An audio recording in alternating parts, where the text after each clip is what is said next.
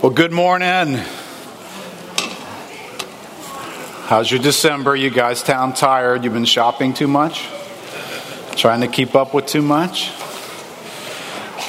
All right, listen, before I get into the word this morning, in keeping with Membership Sunday, that's what this is, and so everything is kind of oriented around just reminding us about what membership is, the tremendous place in God's plan that it holds, what it means for us personally. But you know what might be clarifying? Sometimes what's clarifying about something is to tell people what it's not in order to get them to understand what it is. So we have a very interesting and rather humorous video we'd like to show you here that will help clarify exactly what membership is in the local church and what it is not. So we dim some lights here, kind of got some lights up here. The lights up here are the ones that are the problem. Thank you, boys. All right, enjoy. Tired of having to wake up, get dressed, and drive across town just to attend your favorite service? Introducing Virtual Reality Church. Start by choosing a church building that meets your needs. Tired of the stress of having to choose a Sunday morning outfit? Never make a fashion mistake again, because Virtual Reality Church will style you based on your denomination. Not a people person? Select the introvert experience to completely eliminate the welcome team, meet and greet time, connect cards, and that awkward hold hands with the person next to you thing we still do. Next, personalize your morning by choosing the worship experience that you want. Feeling a touch of white guilt? Add a minority worship leader. Custom options even let you tailor the skinniness of your worship leader's jeans. Finally, no more having to endure songs that you don't like. With Virtual Reality Church, you're in charge.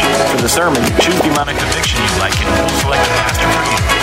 We'll even let you tailor your sermon topic so you'll never have to attend a Vision Sunday or a sermon series on giving. And never worry again about dozing off during the sermon. Virtual Reality Church, you can sleep as long as you want. Kids being bad in nursery? Who cares? Worried about missing a football game?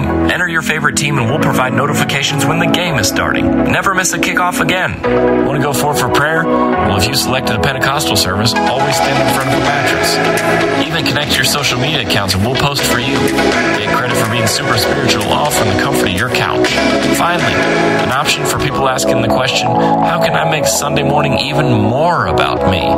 Virtual Reality Church, the future of church attendance.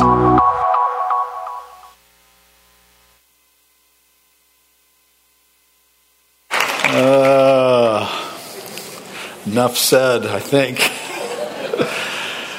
And that kind of feels like what thoughts about church are being built in today, right? People are building churches and we all are building them out of these expectations. That's probably not a good thing to be aiming at, is it? Virtual Reality Church with all those individual choices in it. Well, this morning, the title of the message is Building Inspection 2018. And I'm tasked with a few things here this morning. I'll tell you what they are. One, I want to engage this moment where we're transitioning from 2018 to 2019. So all of us are in a posture right now that I want to capture that posture. And if you're not in the posture of transitioning to a new year, I want to get you in that posture. These are important moments when we have the chance to evaluate and move forward, to adjust some things in our lives. These are valuable moments. I want to capture that. Second, I want to give Membership Sunday its due. I don't want this to be a speed bump on our highway that Membership Sunday thing. It's a significant thing that we do. These lives, I stood in the back of the auditorium in tears watching these lives stand before us that are entrusting their journey to us. Do you feel that? In some ways, and I don't want this to sound bad, in some ways you should leave here today feeling the weight of these lives. Maybe you came in, you got a busy week, got a lot going on. You're like, the last thing in the world I want is church to be adding to my difficult life. This isn't Virtual Reality Church, right? If you're doing church right, something in you this morning watched responsibility increase in your life just now. These people, you and I are responsible for them in some way. And so we should feel the weight of that. If you didn't feel the weight of that, we're not going to repeat the whole service and go back and do it again. But you should not be leaving here today with less weight. You should be feeling more weight today. Now, the good news is God gives grace to what he calls us to. So don't feel like, oh, I was up to here. Hey, God gives grace to what he's given us to do in our lives. And that's what I want to get to today. And third, I want to give voice to something the elders asked me to address this morning. And it probably is going to be in the midst of a lot. So I'm going to highlight something that they had wanted me to address today in the midst of all that we're going to address. Right? We've gotten to the end of the year here, and in our giving category, giving is a part of membership. Giving is a part of being a Christian. Giving is a part of living in the kingdom of God and advancing the kingdom of God. So when you get to this point in your year, and what we're going to do in our lives is evaluate where we are. Your giving, personally, your family, your household, your giving needs to be evaluated. You need to set that before God and let him interact with that. And as we looked at, we think through our giving from a number of angles. We don't try to live within the constraints of a budget as much as we try to follow the Lord into what he is doing among us. And so what we would rather do is not restrain God's activity based on how much you will give. What we would rather do is find out what God has us doing and invite us to give into that. But that's a tricky thing to do. We want to be careful and wise in how we do that. So here's the real issue. When we look at giving as an issue in people's lives, do most of the people in the church give biblically? That's the real issue. The issue is not, did the church do too much this year? Is that why we didn't meet budget? We try to be responsible with those things, and we actually have done a lot this year. We're very grateful that we got to do many of those things. But the question I'm going to put before you is not to evaluate the budget of the church, but to evaluate your giving. Right, so you need to be looking personally at what do we do this year? How do we walk in this area of our life? And listen, this is no different than, we just did a prayer workshop. Every member of the body of Christ here ought to be evaluating, what's your prayer life look like? How do you fellowship with God in prayer? Is that a reality? What's your Bible reading? These are just normal aspects of the Christian life. And since we are given to care for your soul on your journey through this difficult world, these are the issues that really do matter in your life. So as awkward as maybe the subject of financial giving can be, can I make it more awkward that if your prayer life stinks, we're concerned about that too. If you don't ever pick a Bible up, we're concerned about that too. If you got to the end of 2018, didn't share the gospel with any other human being on the earth, we're concerned about that too. If you didn't partner with the church and advance the kingdom of God while the clock is running, we're concerned about that too. So I got a lot of things you can feel bad about right now. Not just your finances, but the elders specifically asked me to talk to you about giving and your finances. So I just want you to hang that in what we're saying here, because I'm not going to live in that category, but I do want you to live in that category, because as the elders have looked at giving, there is a concern. There are many of you who are not giving biblically, and there are many of you who are giving incredibly. Right? So that's who we are as a church. And whoever you are, you're going to need to find out, how's God speaking to you in that category today? But let me catch us in this moment of transition. We've got a couple of weeks left in 2018. And oh my goodness, another year has passed. Can you believe this? Man, who is greasing the slides around here? This stuff is traveling quick. Well, here's something I would say, and it's very relevant to addressing anything that has to do with figuring out what should be in my life, what shouldn't be in my life. How do I face next year? What went well this past year? What needs some help going into the next year? Okay, this is a reality. I think it's true for every one of us. It's the condition that we live in. We are living in an age where our challenge is the challenge of managing too much. Now, that's not true all around the world, and it's not even true in history. But historically, when you guys read through history and you find there are people who have lived in settings and times where the challenge for them was managing too little. Just barely having enough to get by. Facing questions of existence, not of luxury, not of convenience. Will I get to take the extra trip this year? but just will we be able to feed our family? That same question is being faced by people all over the world today. Do you understand? You and I don't know much about that question. As we go into 2019, we're not thinking survival, are we? But we are thinking about how on earth do we manage the chaos that our lives have become. Oh my gosh, there's this, I'm worn out, there's that. All right, this is just the reality. And if you're going to think through last year and then move into next year, think with me. Don't raise your hands, but do you have too many people in your life? Right, you're a finite creature. There's limitations on you. You only got so much energy, so much brain space. You're only going to invest in so much. Do you have too many people in your life? And a lot of those people are cyber people, social media people. Are you trying to keep up with too many people? You're trying to follow too many people's stories? You're trying to read the next post, hear the next thing that somebody's got to say? Have you thought about how many people are supposed to be in my life?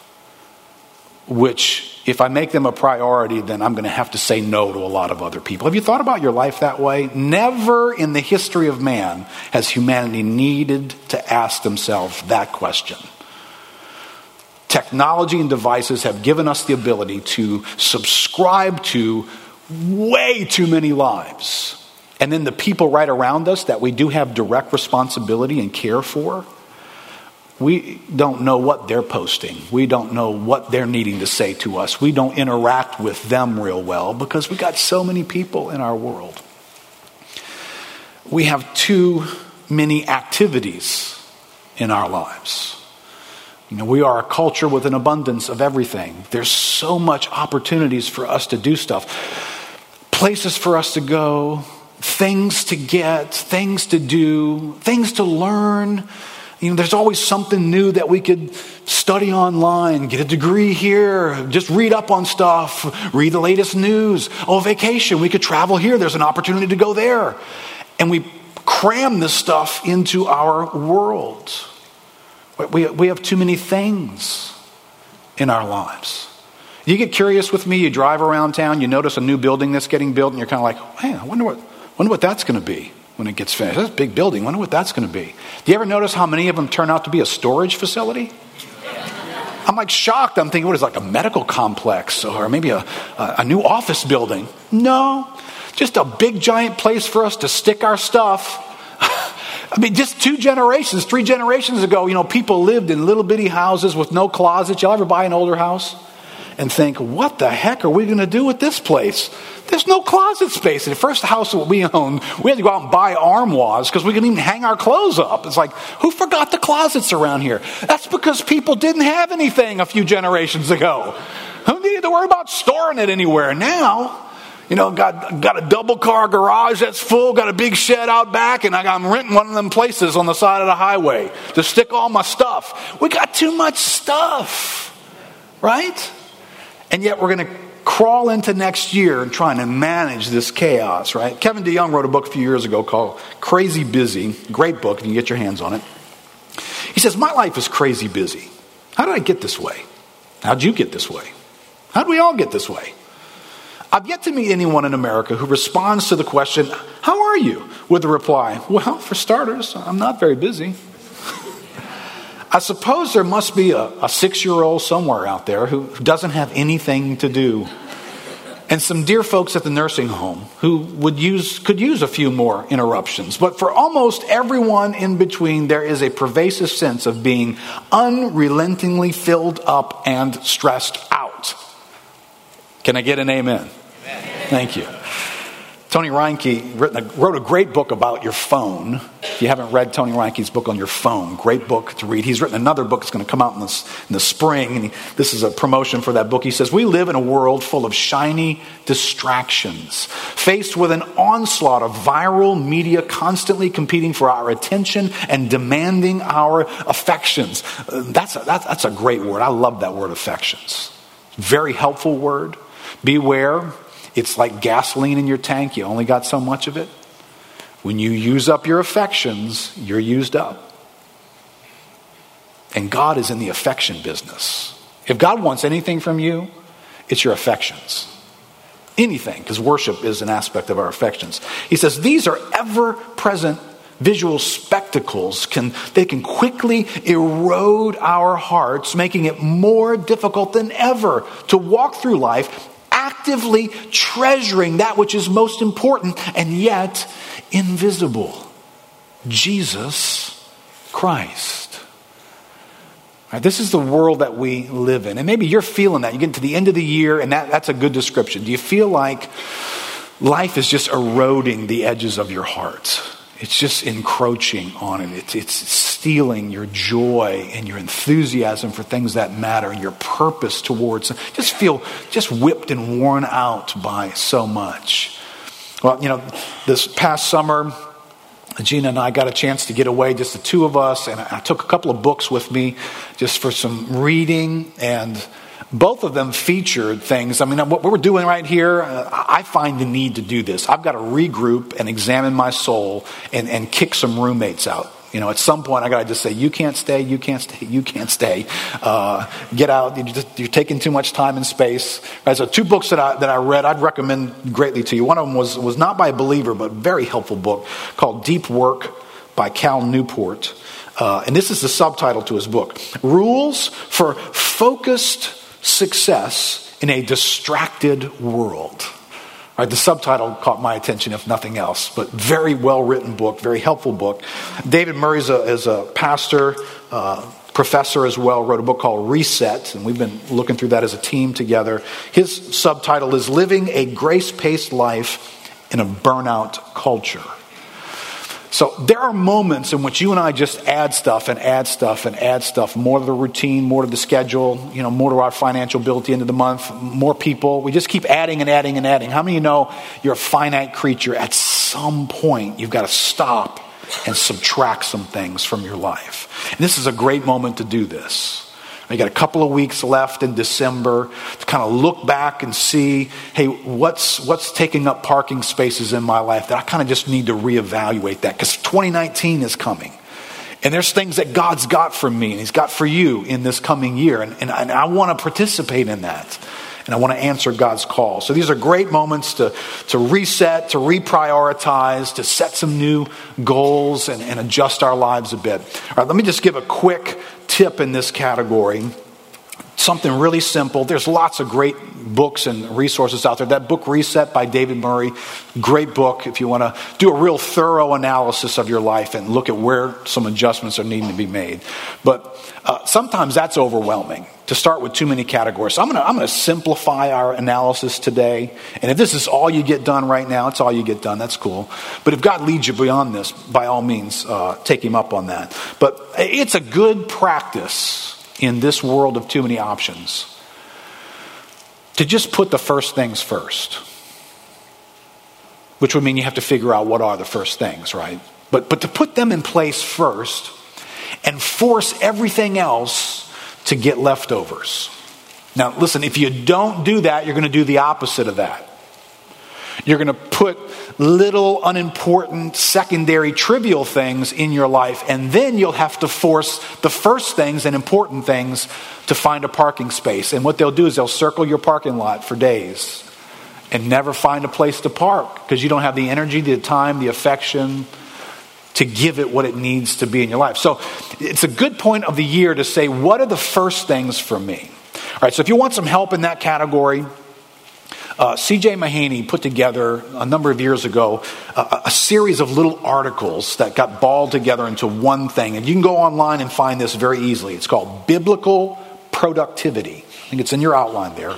Biblical Productivity by C.J. Mahaney. If you just Google search that, you'll get a PDF file on that. You can use that. And it's very manageable. It's not super long, but it's thought-provoking. And it's going to pull you into two categories. And those categories are primarily just the roles that you have to play in life and the responsibilities that come with them. All right, now this is not going to take you into your health, how much sleep, and how you're eating. It's not going to take you there, but this is a good starting place. All of us have people in our lives. that we're supposed to have in our lives at this moment. And in that exchange, we have responsibilities in these categories.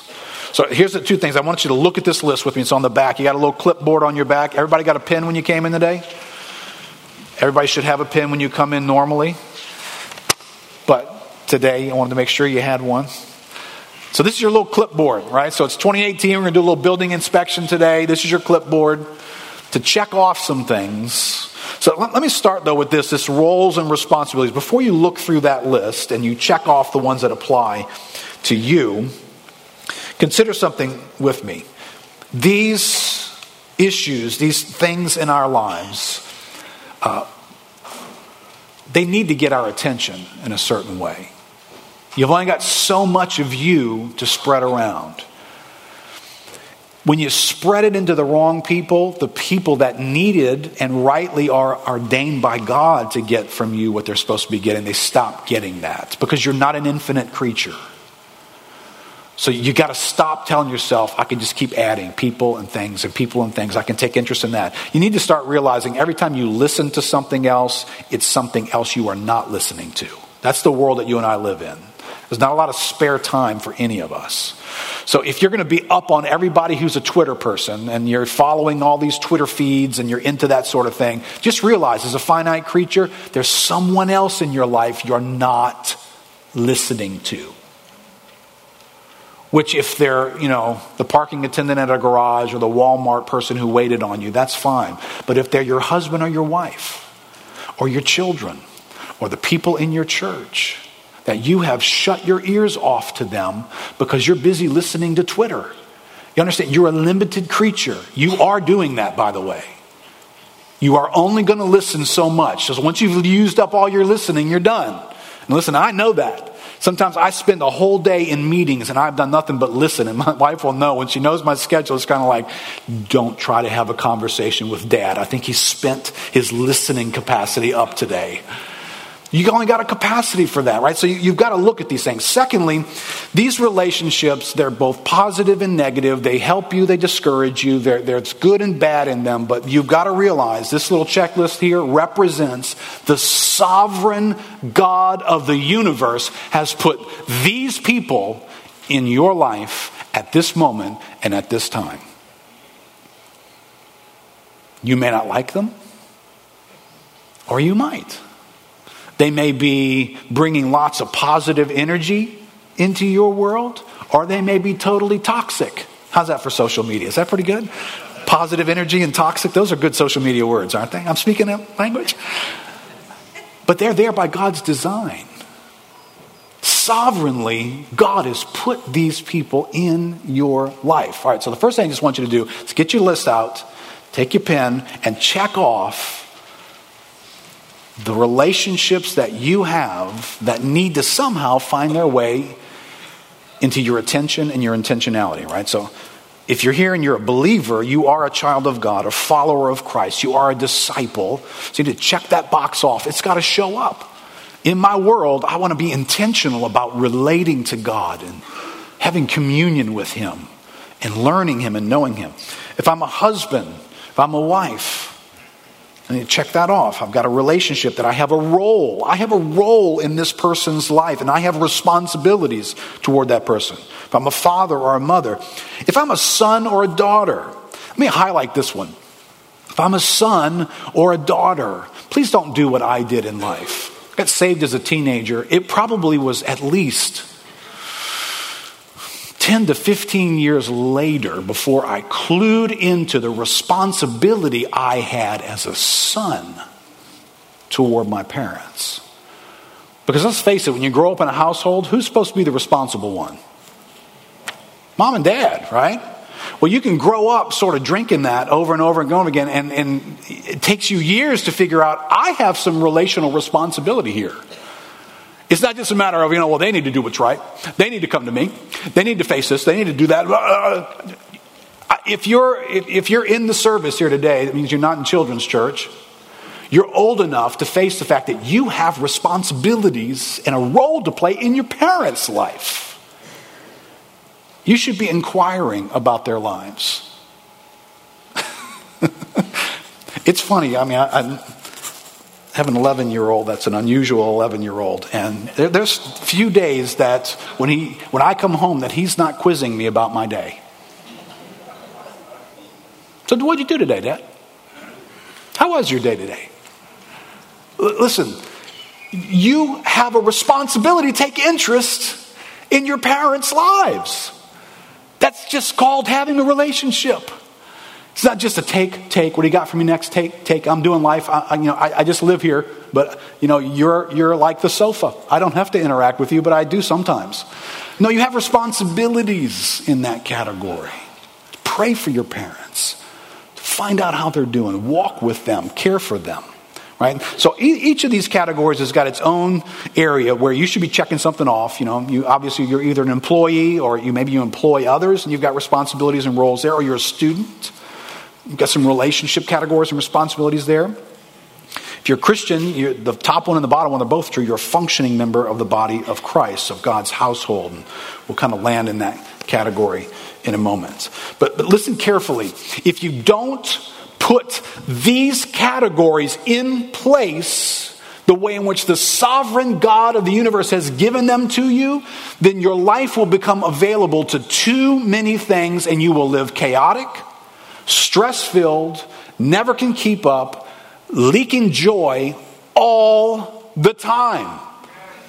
And so please, this is not a small thing. If ever in the history of human existence, this needed to be a priority to pay attention to, it's right now. We live in a culture of too much. Right? So I didn't put this in your outline, but listen, if we embrace divine assignments and limitations, we will escape much chaos that comes from living lives that are simply too large. All right, now what I'm not going to do today is I'm not going to go off into marriage. I'm not going to go off into family and parenting. I'm going to live in my pastoral burden for the church and its place, membership in the church and its place in our lives that needs to get inked in. It's going to take up a piece of real estate in your life. And when it does, you will have less land upon which to build the rest of your life. How many pastors want to sell their church with that advertisement? Come join our church, and when you do, you're going to have less time, less money, and less energy. But that's a fact. And if the church isn't playing that role in your life, can I tell you, you've given away a piece of land in your life. And this is legit. Whatever you've built on there, you might need to question whether that ever should have been in your life. Because you've hijacked a piece of land God gave you to build something else with. So let me just, in the giving category, I'm going to serve the elders here so they don't say, Keith, you didn't talk much about giving. In the giving category, God intends to take up a piece of real estate in your finances. He intends to do that. And he built a revelation into Scripture that he didn't just leave that up to you. Oh, whatever. You come up with. No, he actually said 10%. I want a 10% stake in your finances. And then sometimes I'm going to ask you for more than that. But let's just start there, God says. All right, so let's suppose you're here today, you're at the end of 2018, and you're looking back over your year and you're 0%, or you're 2%, or you're 5%. Can I just warn you, whatever you built into your life with that money, you hijacked that from God, and you built things you weren't supposed to have that money to do that with.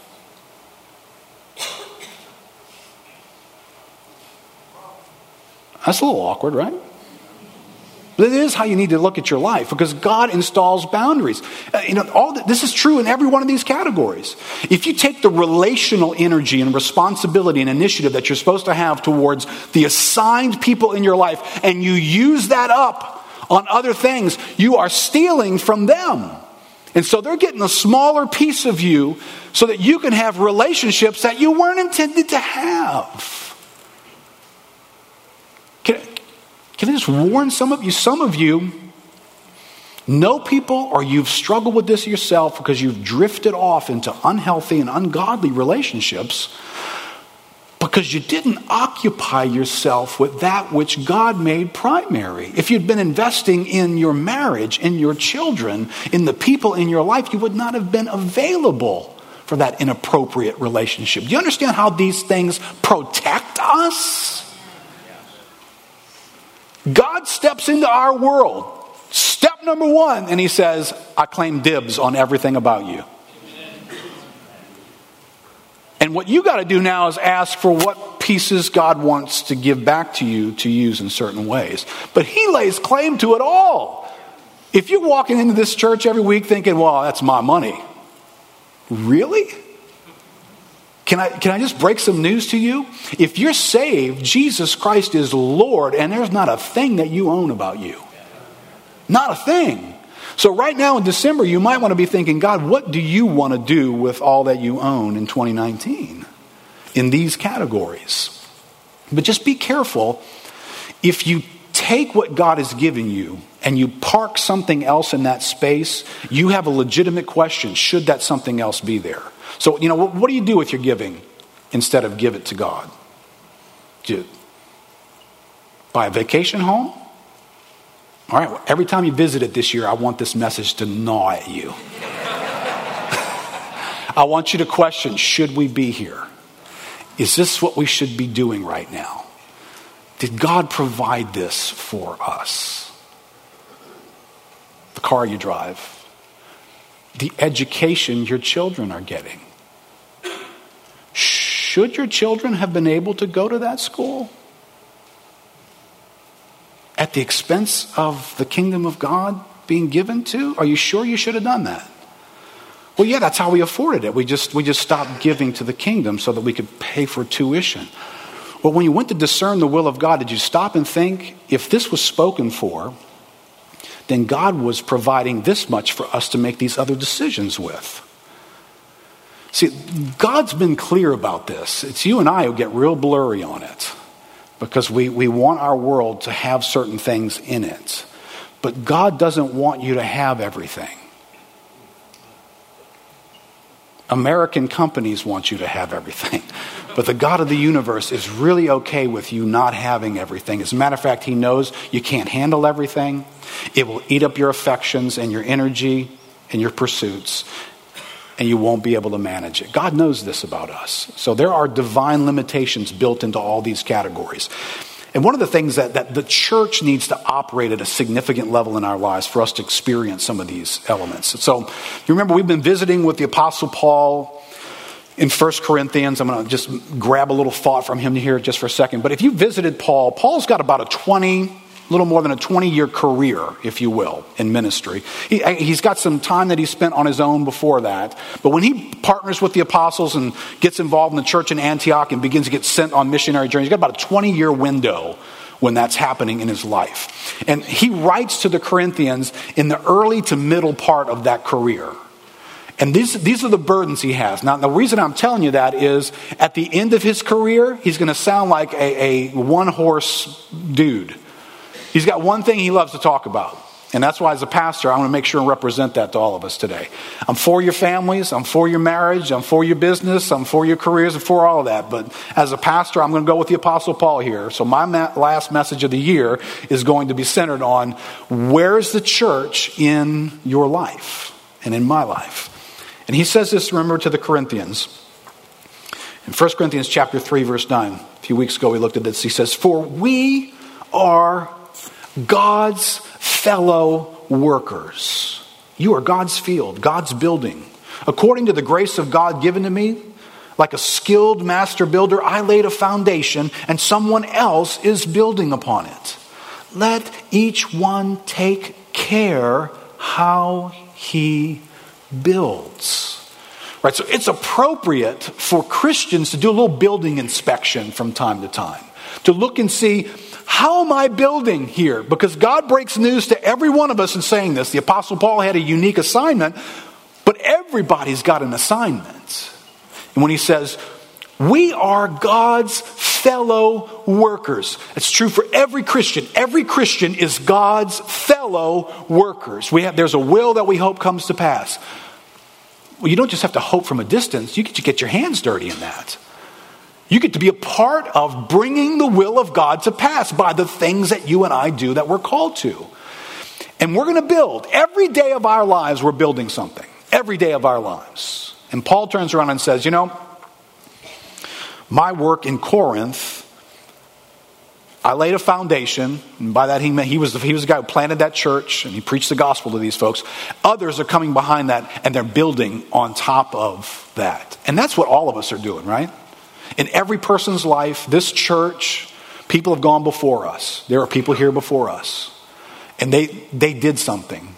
And we have taken that which they've done and we have built something on top of it. And Paul says, hey, pay attention to your building products. What are you using when you go to build? Have you inspected that to see how it's built? Is that thing going to fall apart in 10 years? Was it quality? Okay, listen, maybe you get into the end of December and, as a pastor, I'm one of the only people asking this question, but I shouldn't be.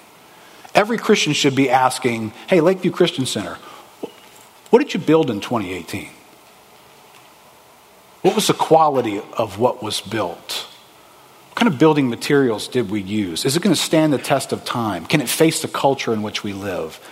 Everybody should be wrestling with that. We should feel the burden of that reality because that's what we're doing. Together, we are building something together. Now, if I fast forward all the way to 1st and 2nd Timothy, now I'm in the twilight of Paul's career now. Now, this is toward the end.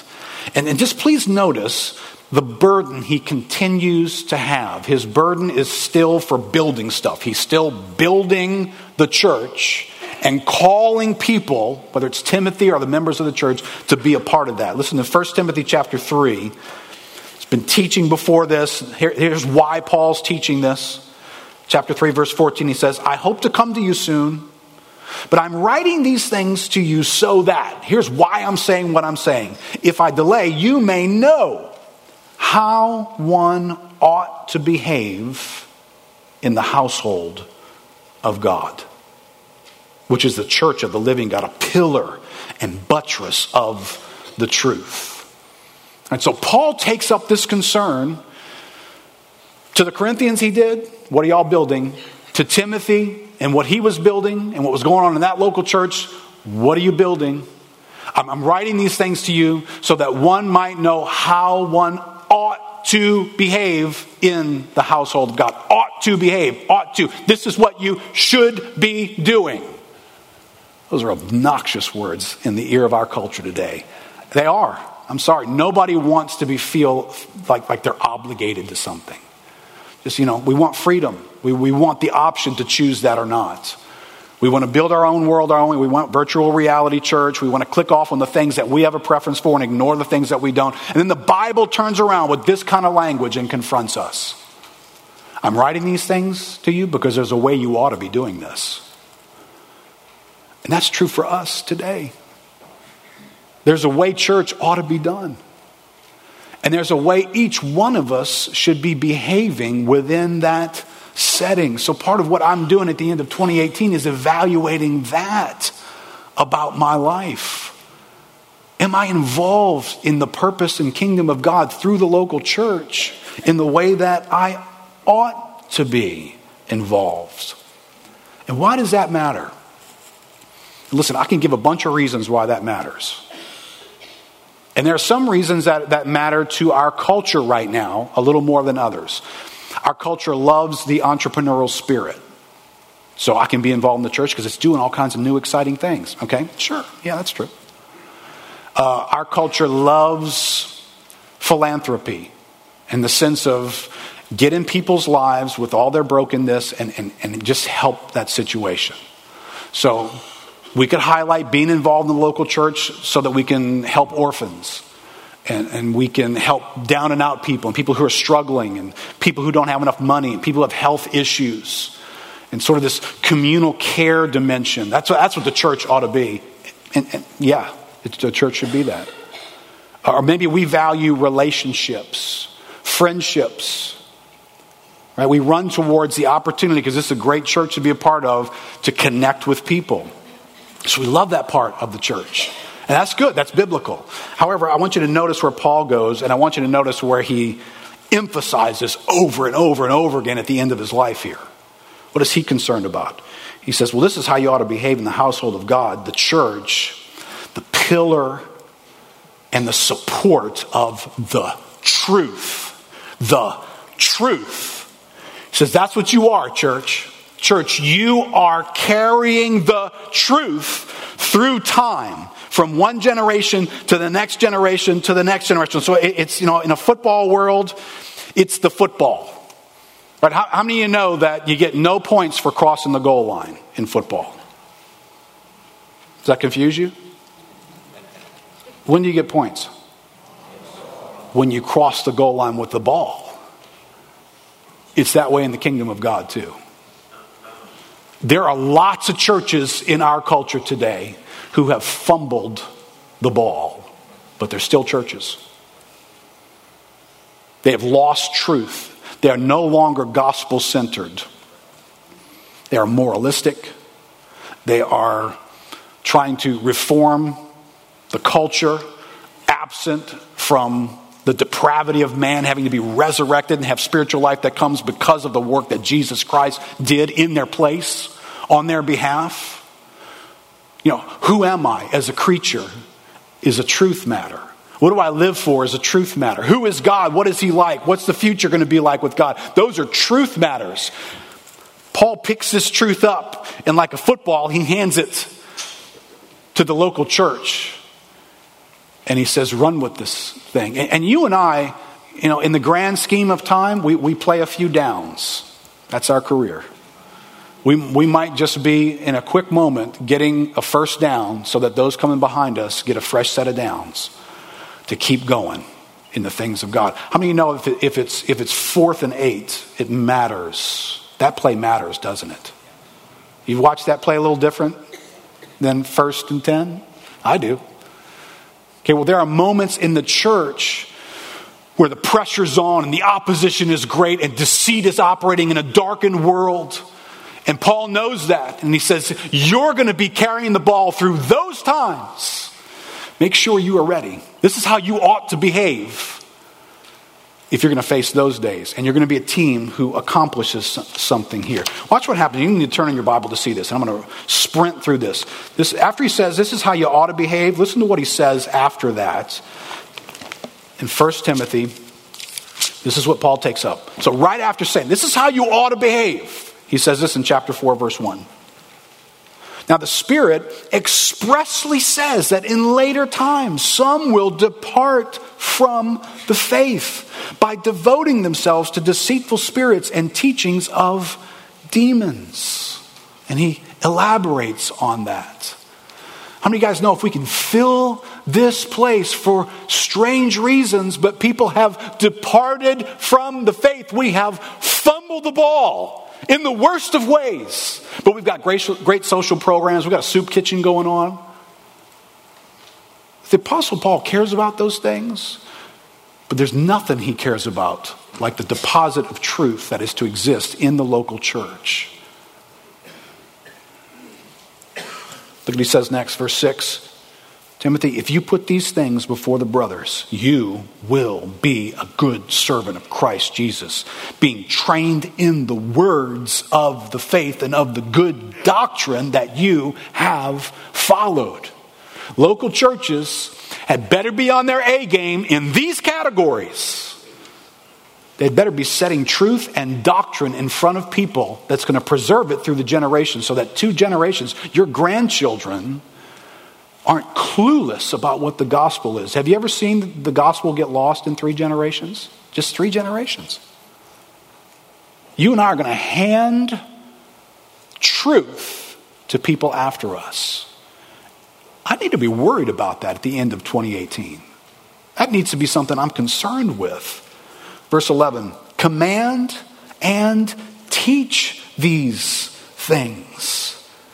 And then he says over in chapter 5, verse 17, let the elders who rule well be considered worthy of double honor, especially those who labor in preaching and teaching. There's an emphasis here that Paul is bringing. 2 Timothy, he doesn't stop emphasizing the same thing. Chapter 1, verse 14, by the Holy Spirit who dwells within us, guard the good deposit entrusted to you. It's just a fancy way of saying don't fumble the ball. You've been entrusted with something, local church. Guard that. 2 Timothy chapter 3, Verse 1, but understand this, that in the last days there will come times of difficulty, for people will be lovers of self, lovers of money, proud, arrogant, abusive, disobedient to their parents, ungrateful, unholy, heartless, unappeasable, slanderous, without self-control. Listen, church, there's going to be times in which you're going to go through the gauntlet of the times in which you live. And it's going to pull at your people, and it's going to tempt them in these ways. And they're going to want to adjust things about the kingdom of God, about what they believe. Right? Have you ever, you watch a football play, you see how many guys are trying to strip that ball from the other guy? Right? These are things that strip the ball from us. Lovers of self, lovers of money, lack of self-control. These things strip the truth out of the church's life. Hey, church, you're going to pass through times in which everybody's going to be ripping at the ball. Are you ready for those times? Now listen, this is where Paul lives. It's not the only categories he talks about. He's going to talk about family in some of these activities, how to care for widows. He's going to talk about jobs and how to serve your employer, your masters back in that day. He's going to talk about those things, but he's going to predominantly talk about something that Christians today may or may not have a great value for. Or it may have a great value for the social dimension of the church. It gives me an opportunity to connect with other people. My friends are here. So you know what I really look forward to? Just having a chance to talk with people and connect with my friends, etc. Listen, I know it can be a lot more attractive to be in the foyer, having your own conversation right now, than it can be to be sitting in this room having to listen to me. I get that. But that gives away a value that's operating in our hearts. Right? For the apostle Paul, the value in the church was learn something. You've got to learn something. And there's an emphasis on teaching over and over and over again. Because the one thing the church can't do, it can get unfriendly and survive. It cannot fumble the ball of truth and survive. So these are priorities. Well, I get some of us might love fellowship groups more than we love prayer groups. You can get people to show up for fellowship, right? You can't get people to show up for prayer. These are priorities are upside down. There's something happening that we've got to be prepared for. So there is an ought to in the church. I'm writing these things to you so that you will know how you ought to behave in the church. And what we did with this ought to is we summed this ought to up in our church covenant. And you guys are familiar with that. Some of you guys were here when we taught through the church covenant years ago. There's a big framed version of it that the original signers signed while we were in exile in the pre-Katrina or post-Katrina years. If you're a member, the folks that just walk through that church covenant.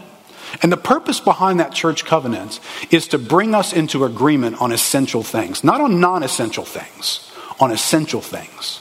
On things that every Christian is called to live and practice, because the Bible's just really clear on that. There's a whole bunch of stuff the Bible's not really clear on, and you're free to make your own decisions in those things. But there are some things the Bible hasn't turned around and said, hey, you can believe this if you want or not. It's some things that says, no, you can believe this and that's it.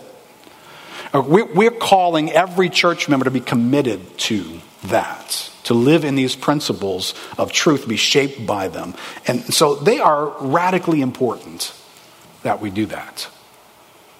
But this is one of the things that Paul said. Now, I won't go back through this. I'm going to cut this section out. But when Paul said, I appeal to you, brothers, in chapter 1 of 1 Corinthians, I appeal to you by the name of our Lord Jesus Christ that all of you agree.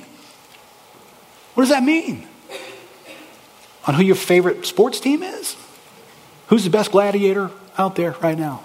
I appeal to you, all of you agree. Obviously, Paul's not talking about that, right?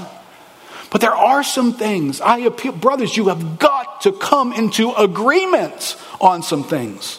And that there be no divisions among you, but that you be united in the same mind and the same judgment. All right? That's what we're doing when we ask you to sign that church covenant.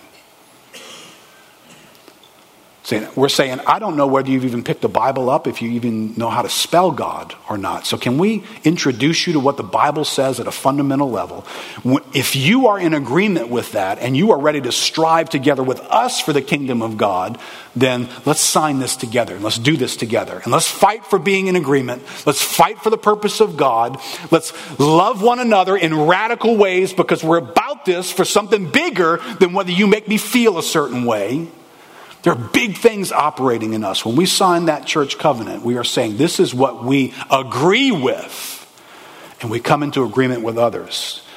And the Apostle Paul thought that was critical that it happened. And it is critical for us today.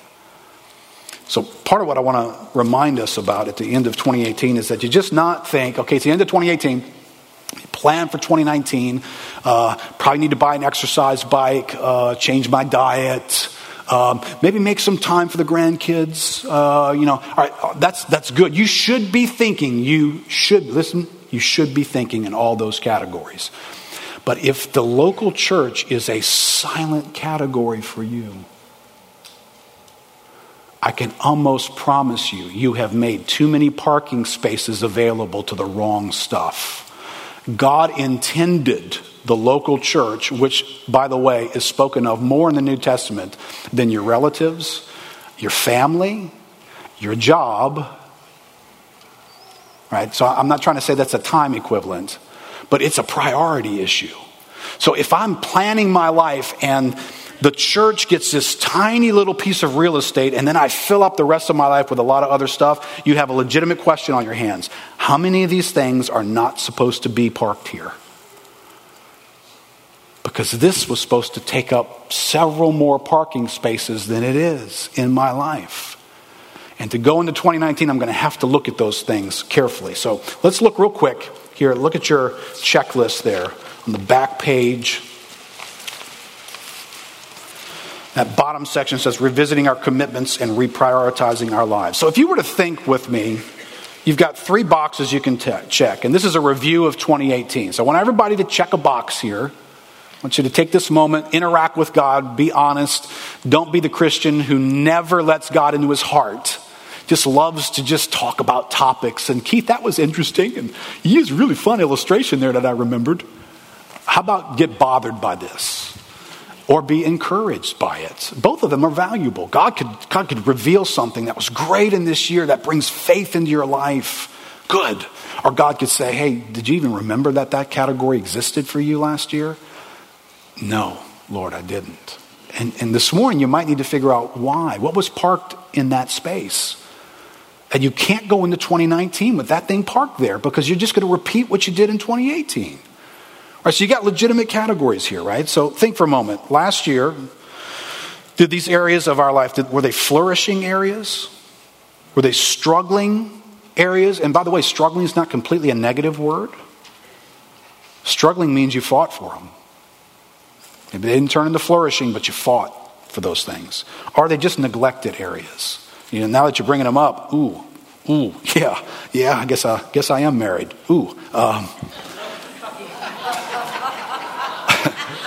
Husbands and wives, was that a flourishing area of your life? Right, everybody's got to choose a box. Was that a struggling area last year?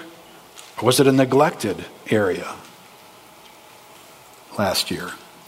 And just warning, and I think all the pastors and everybody who does counseling around here will back me up on this. You are not living in a culture that's going to be kind to your marriage. If you don't invest in it, you will pay a price for it. Because what you don't realize, remember the Enchanted series last year? Go back and listen to it again if you need to. I'm not going to repeat it this year.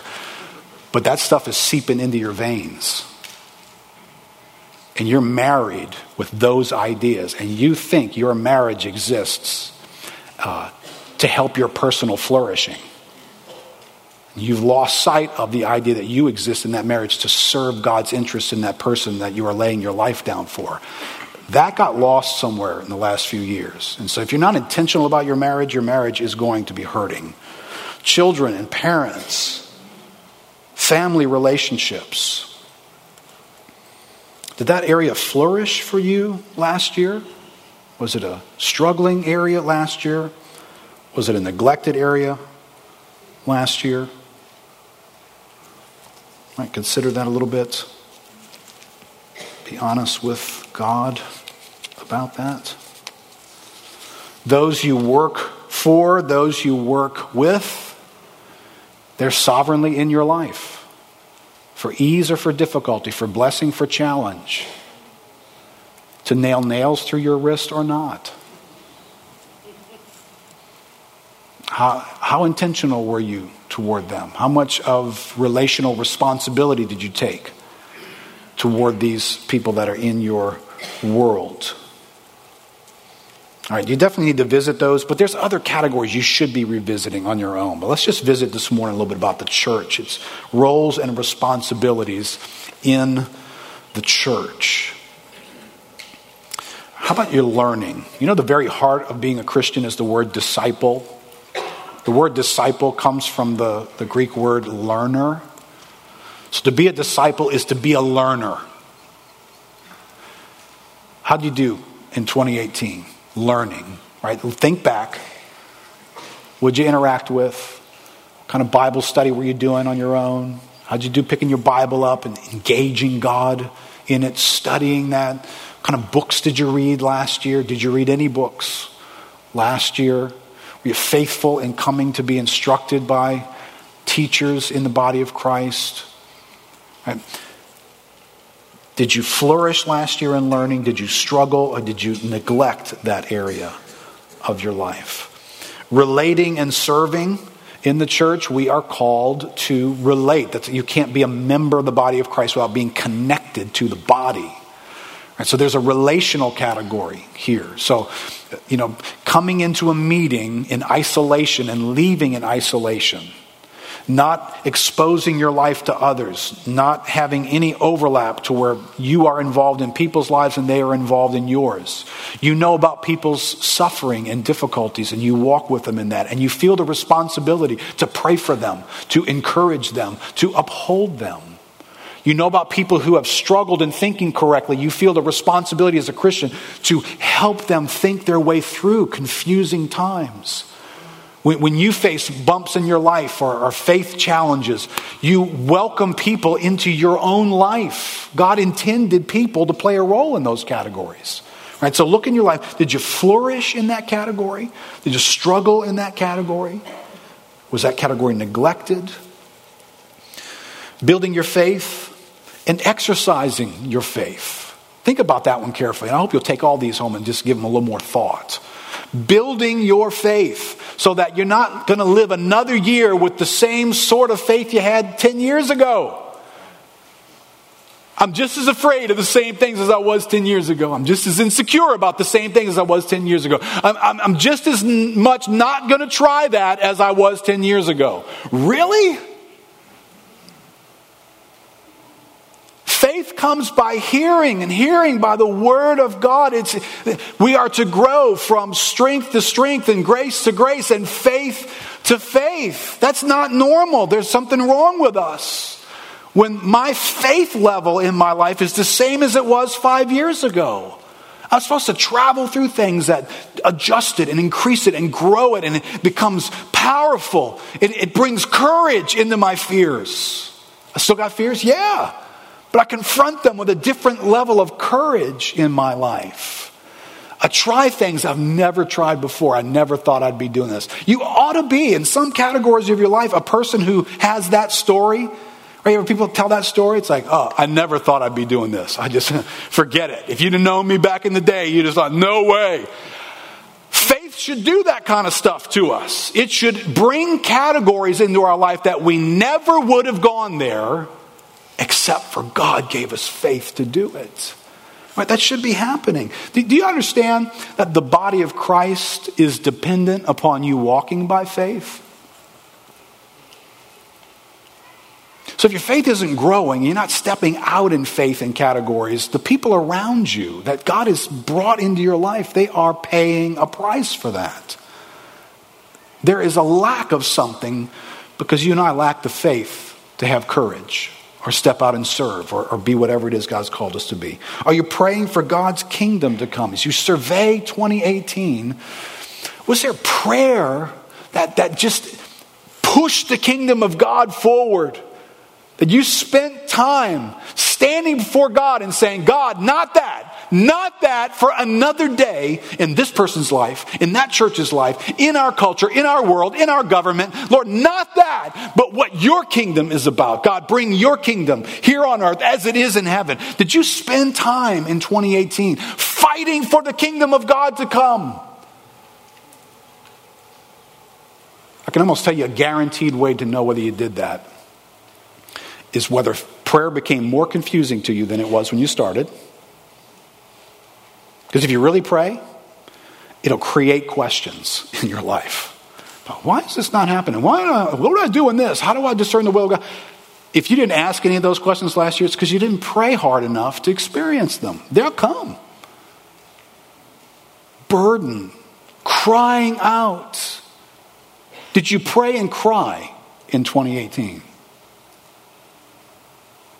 I'm serious. Think about these kind of things, because this is the vast disconnect. This is why so many young people and so many Christians are ready to walk away from Christianity, because it's not real. You know what's real? Get on your knees and let God infect your heart with his kingdom in such a way that you weep over things that matter in the kingdom of God. That you're angry about unrighteousness continuing to wreck people around you and in this world. That digs into your soul in a way that all of a sudden you begin to realize this is real. The kingdom of God is real. God is real. If you're not doing those things, listen, your Twitter feed will never do that for you. Whatever else is parked in that space, it ain't doing that for you. But that thing's taking up precious parking spaces that you need these kinds of encounters in them. The last thing is giving financially. You know, this one is what it is. And I think I put it in your outline. It's the most quantifiable one. Right, so if I could say, hey, what was your prayer life like? Hey, did you read the Bible well in 2018? You can answer that pretty vaguely, can't you? Well, yeah, I think so. Well, there were times when I pray. Can I tell you, if you strapped a video camera to your head and watched a week's worth of your activities, you would be shocked at what you're doing that you didn't think you were doing and what you're not doing that you did think you were doing. But this one's really easy. It's really easy. Right? You get like a giving report. It just shows you exactly what you gave this year. So you don't have to wonder in this category. It just presents itself to you and says, hey, this is the facts. This is what you did in this past year. So, guys, you've got to look at that. This is a significant area of your life. And can I just tell you, it's related to the other areas because, time is money. Well, money is a lot of things in our lives. It taps into our time, our availability, our activity. So the way we're spending our money sometimes is revealing our heart, our priorities, what we're making time for, what we're not. And so it may be that we've been taking our money and purchasing a lot of events and places to go and things to do and materials to possess, etc. And on the backside of that, parking spaces have been filled up with all kinds of other things. And so the kingdom of God's got this tiny little motorcycle slot now available to it. Because I'm spending all over the place. Listen, it takes time and money to create other interests in life. So, whether you just like to go out to eat too much or you just like to travel, man. We just like to travel. All right, that's fine. But there's a parking space over here for your money that before you make any travel plans, put a car in that parking space. Give to the kingdom of God first and then figure out how much you got left after that to go do other things, to buy other things, to have other things. And if you don't have enough, embrace the sovereign God who is telling you, I didn't have that for you. I didn't have that new thing for you. I didn't have that size house for you. I didn't have that education for your kids. I had something else for you. Listen, do you want the postcard version that the world's offering you for your life, or do you want God's will for your life? Listen, at the end of the day, I'm perfectly good with this. Getting to the end of the year of my life and looking and saying, God, was it your will that I fulfilled? Did I live my life for your will? If I can get certainty on that, it doesn't matter whether the house is this big or that big, this nice or that nice, whether I got to do certain... Lord, I just want to fulfill your will in my life. There's nothing more important than that. And so you can do these things. You can put the people in place in your life. You can put money in place in your life. You can put the church in place in your life the way God has it. And it will change the size of your life. But that's the size of your life God intended you to have. And he's going to be all in that. And you will be as rewarded as you need to be, as fruitful as you need to be, as blessed and as joyful as you need to be. Don't ever buy the idea that if you steal money from God and spend it on something else, that will bring joy to you. Does that sound like that's right? But that's what we do sometimes, right? All right, here's what I want to do. Eric, go ahead and come back up. I want to invite God to help each of us as we look at our checklist, right? So you got your checklist there. And it may be that there may be a need for you to spend some time, and this is just a starter. This is a starter moment. Kind of get you moving to think in categories of our lives.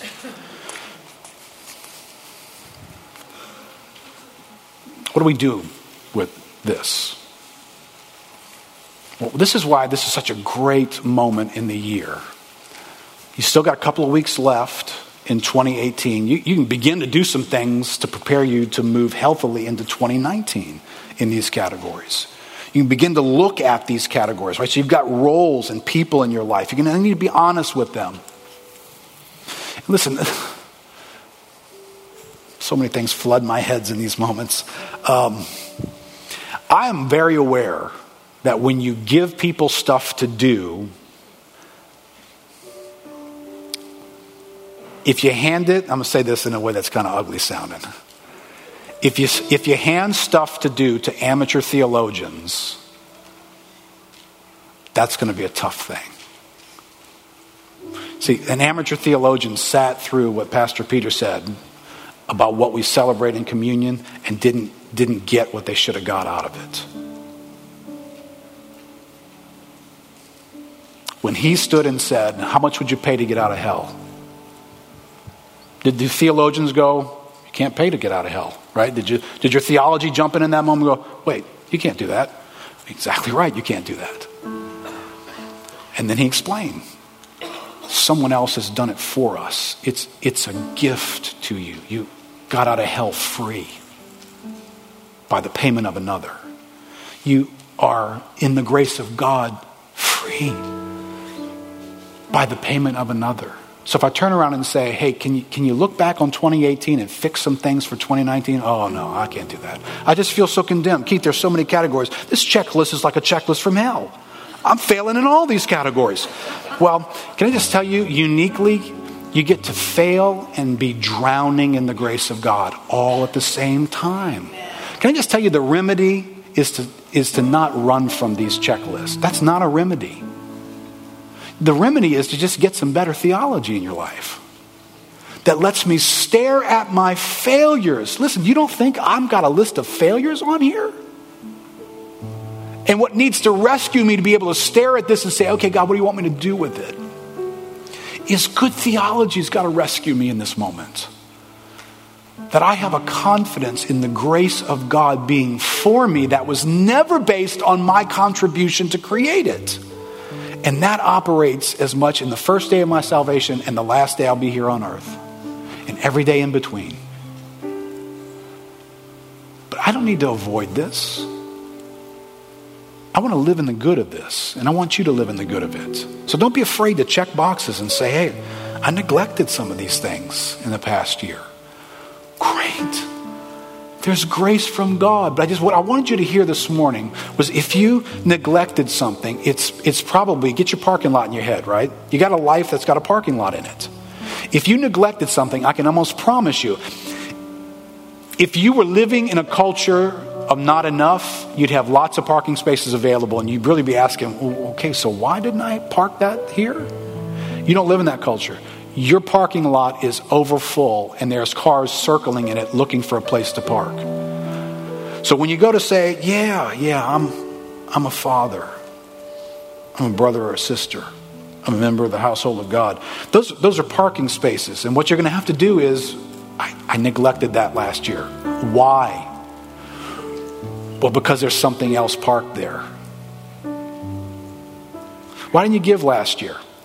Because there's something else parked there. See, I get this. I can't just tell you, hey, you need to do this in 2019. The first thing I got to tell you is you're going to have to get that car out of that parking space. So what this exercise does for you, it lets you figure out, do I have too many people in my life? Do I have too much activity in my life? Too many things in my life that I need to get them out of the parking spaces that they're taking up so that God can park some of his stuff in my life in a way that's going to make a difference to me next year. Does that make sense? Does that make sense? All right. Let's pray together. Let's pray over our checklist here. Father, thank you for another year to live for your glory. Thank you for this precious calling that we have in our life to live lives that mean something and matter. God, help us. We've got a couple of weeks left in this year. We've got a little checklist here. Lord, would you awaken your voice in these categories of our lives? Would you speak into them in a way that faith comes, wisdom comes from you to rearrange where we need, and faith comes to take steps in that direction. That's what I pray for us. Lord, may 2019 be a great year of advancing into new places, of existing in categories that we have forgotten about, of seeing vitality and flourishing come into areas that really matter to us. Lord, prepare us for that day.